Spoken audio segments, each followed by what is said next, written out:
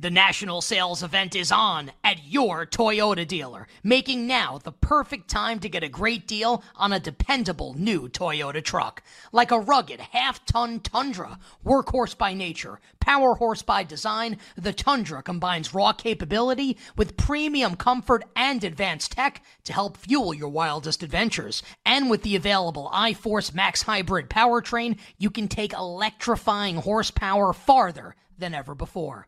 Or check out the fully redesigned Tacoma, delivering trail-dominating power and captivating style. The new Tacoma was born to make your off-roading dreams come true. And with new available tech, this legendary truck is getting even better. Plus, when you buy a Toyota truck, you buy Toyota dependability, meaning your truck will hold its value long into the future. So visit your local Toyota dealer and check out amazing national sales event deals when you visit buyatoyota.com. That's buyatoyota.com. Toyota, let's go places.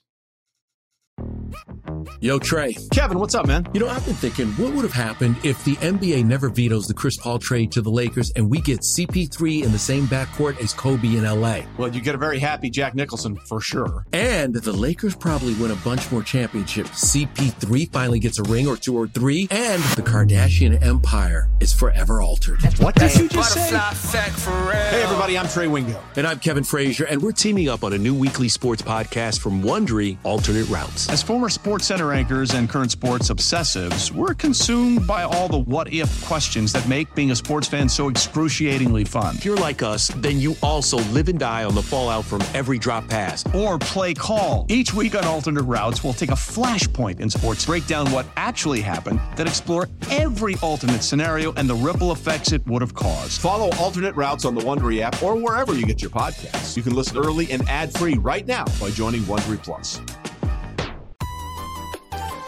Welcome back. Hour number 2, Jeremy Kahn, Ken Barkley. Just double check to make sure I was unmuted. I wish you guys would have just let me go for a while. I know it would have been bad radio.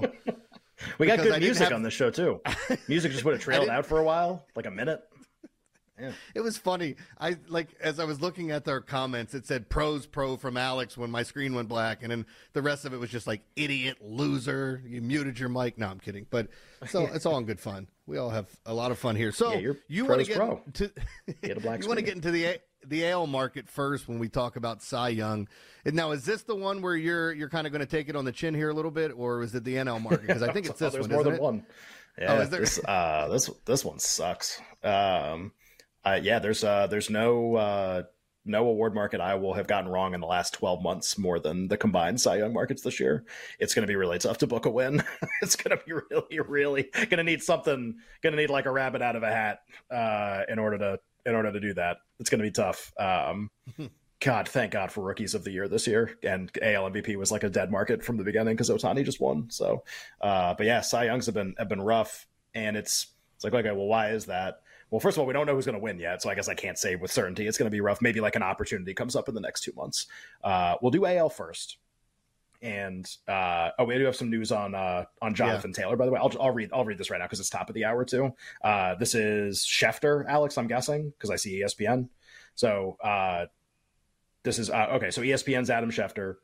No deal. : Always love when we start like that. Indianapolis did not find what it felt was a fair value offer for Jonathan Taylor, and it is not trading its all-pro running back today, league sources tell ESPN. With no trade materializing today, this is Schefter again, Taylor now is expected to remain on the physically unable to perform list, making him ineligible to play the first 4 games of the season. So there is something new here. Taylor now is expected to miss games versus the Jaguars. That's the Colts' week 1 opponent. They're a 4.5-point dog at home, at Houston, at Baltimore, and versus the Rams. So looks like the most likely path here for future is Taylor not on Colts and nowhere else. And so Colts a little worse, no one else better, if you're just doing like your really caveman team projections. And I don't know. What do you make of that, Jeremy, when you read it? It's funny. I just had a text before the show started of a buddy saying, hey, where are you drafting Jonathan Taylor? And I told him in my league that drafted this past weekend. I took him in the 3rd round. I did it's a 12-man league, and I was looking at it going, all right, I'm kind of comfortable with how my team's sitting, and I'm still in a good place even if he doesn't play this year. But yeah, like this sucks. And I'm just curious, like, what is fair market value for a running back if you're not going to pay them? So what is the fair market value when you're trading? And I know you have an idea of what you want back in return. The Colts wanted a first, but you're not going to get that for a running back now, it appears. And I'm trying to remember what Christian McCaffrey went for. They got a first for that, but maybe a different set of circumstances there and how the guy fit and what their need was. But yeah, I mean, this just kind of sucks because he's a really talented running back. He misses any time. I don't want to see this turn into a Le'Veon Bell type situation. Yeah, and I think, look, like, okay, is there a betting impact to like what's happening? I mean, here's another tweet from Schefter's Rattle. We got a thread going right now. The Colts' next best opportunity to deal their all-pro running back could be before the NFL's Halloween trade deadline. Trade deadline's on Halloween this year. If no deal by then, the Colts could tag Jonathan Taylor and try to trade him again this offseason. But there is no end of this drama currently in sight. That's such like a classic Schefter sign-off. Just like really, like let's try to make this as soap opera-y as possible. Yeah, so it looks like Taylor, like nobody gets him, and the Colts lose him at least for the first 4. You can try to read into that to be like, are they going to have him at all this season based on like what's happening? Crazy that like he and the team are this much at odds that this is how it's going to go this year. And it's funny. So, I mean, Jeremy, like we can have like Nick and I did this a little yesterday, but you and I didn't do this. Like, does that make you want to make a bet on something with it would only be the Colts now because no team is gaining Jonathan Taylor unless they get him, on November 1st. And then I don't even know what we're talking about at that point. But if we think he's not playing for the Colts this year, does that do something for you in terms of like projecting them? I think their win total is like 7 consensus right now, something like that. Alex, put the MGM Colts win total in the chat just so we can quote them too. Like, does that make you want to bet something knowing that he may not be on the team the whole year? No, I think it's something where you might want to look at, like some people may look at season long. Some people may jump to week 1. I'm not jumping on the Jags in week 1 in a divisional game against an opponent like this. It's just, I don't know that I'm going to be there betting that and seeing any sort of value because Jonathan Taylor's not playing. I do think it's their best weapon on offense, but still, it's the running game. And what's their running back room look like? Don't they have they had Deion the kid Jackson they got from is their starter. That's their their projected starter. What about the kid from the Bills? Didn't he break his arm? Yeah, Zach Moss. Moss, yeah, he broke his arm, but he should be back, I think, for the season. So that's an ugly running back room unless Deion Jackson pans out. But 6.5 though with the MGM win total juiced over. So I said 7 consensus. I think it's kind of like 6.5, 7, depending on where you go. Yeah, man, I'm still thinking under on that. But if you had to bet 6.5, what would you do right now? Under? Sounds like you were about to say. I'd go under, but I don't. Oh, man, I just feel like the number's right. I feel like this is probably a 7-win team. But I'd probably still go under with all the things that could go wrong. They're just in a really crappy division, and I wouldn't be shocked to see them go, split in their division, go 4-0 or 4-2 in their division. They beat Jacksonville once every year. Jacksonville gets them. Maybe this is the year that Jacksonville, pulls away. And they've always had Houston's number, especially at home. Both Houston and Indianapolis are 6.5. Both have first-year head coaches. Both have rookie starting quarterbacks. Houston obviously named C.J. Stroud the Week 1 starter. Anthony Richardson's the Week 1 starter for Indianapolis. They're both 6.5. More likely to outperform expectation with rookie quarterback and first-year head coach. Houston or Indianapolis? I thought Houston played above board, but I'd still go Indy here. I like the prospects of an Anthony Richardson a little bit better than what I like C.J. Stroud with that supporting cast. Although Houston brought in who was it? The former Rams receiver, Robert Williams. They brought him in. Robert Woods. What did I say? Williams. Robert Woods. Nico Collins is there. Mechie is another. Just not a lot of weapons on offense. So, sure. I guess you could say the same thing about the Colts. I mean, at least they have Pittman and a host of tall-ass tight ends. But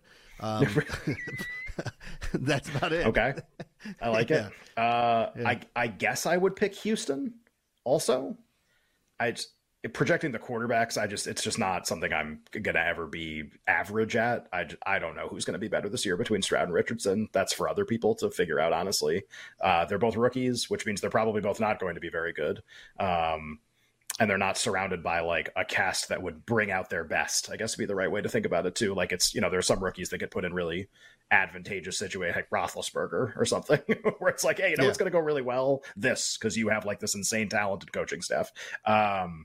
Yeah, they're probably both going to struggle a lot. I guess maybe it's Houston.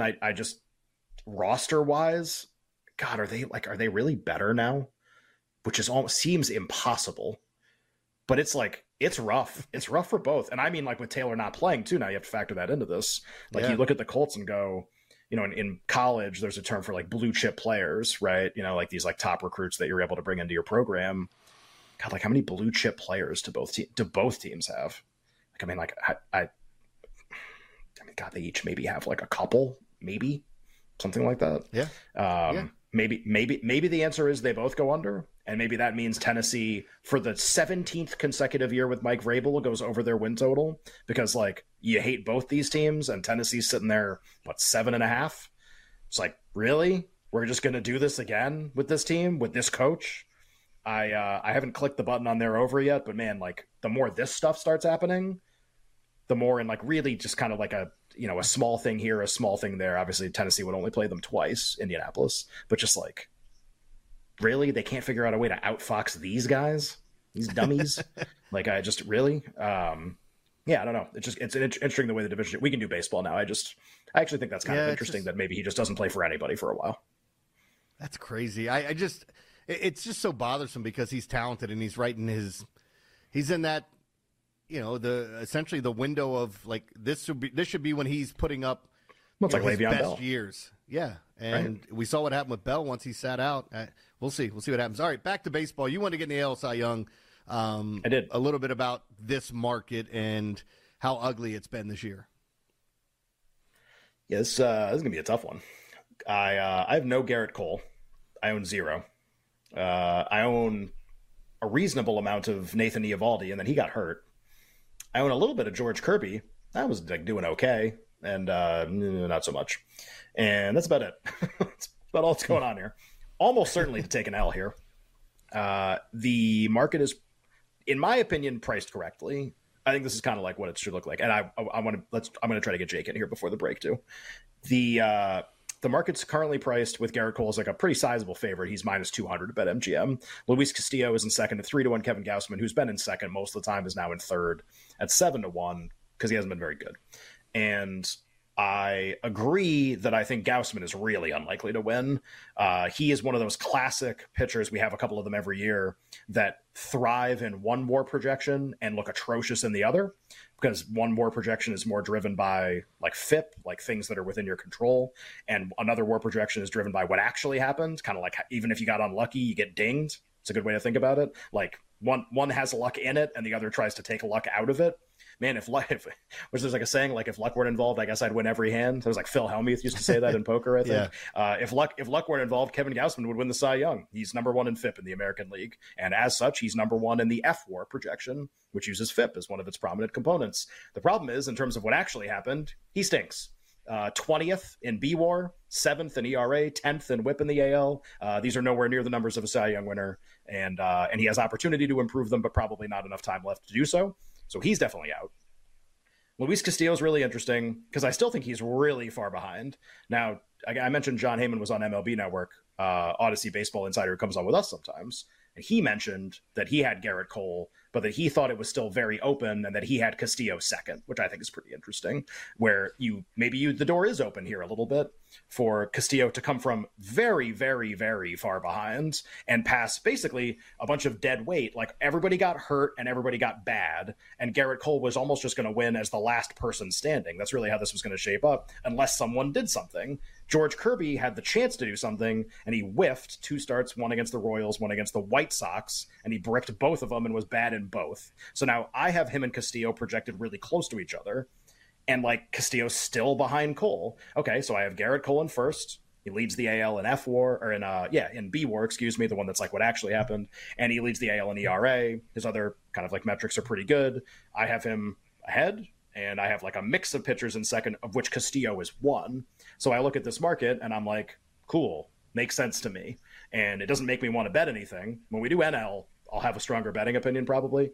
I think this makes sense. This is how the market's been shaped for a pretty long time, with Cole is like about this price, sometimes a little more, sometimes less, depends on how he's pitching.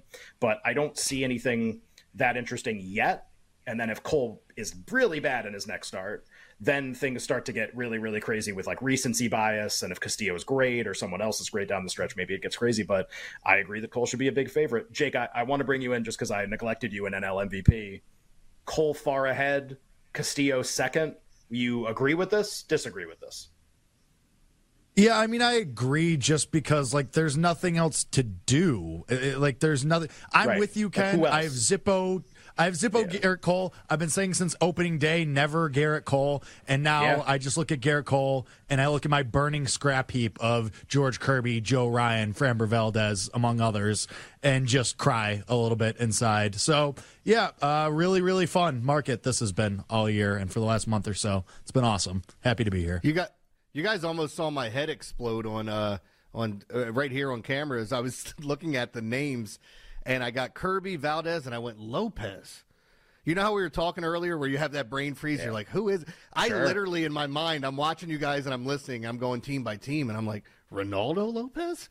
No, I know. It's so funny, right? It's Pablo Lopez has been so good. He's been so good down the stretch. Well, he wasn't that good in his last start. But, like, it's been really – he's, like, was good enough that – well, and just it's – I think the way I would think about it is kind of like with with like most award markets and with like Tristan Casas and AL Rookie of the Year, like someone has to be second, someone has to be third. They're just everyone's hurt and bad.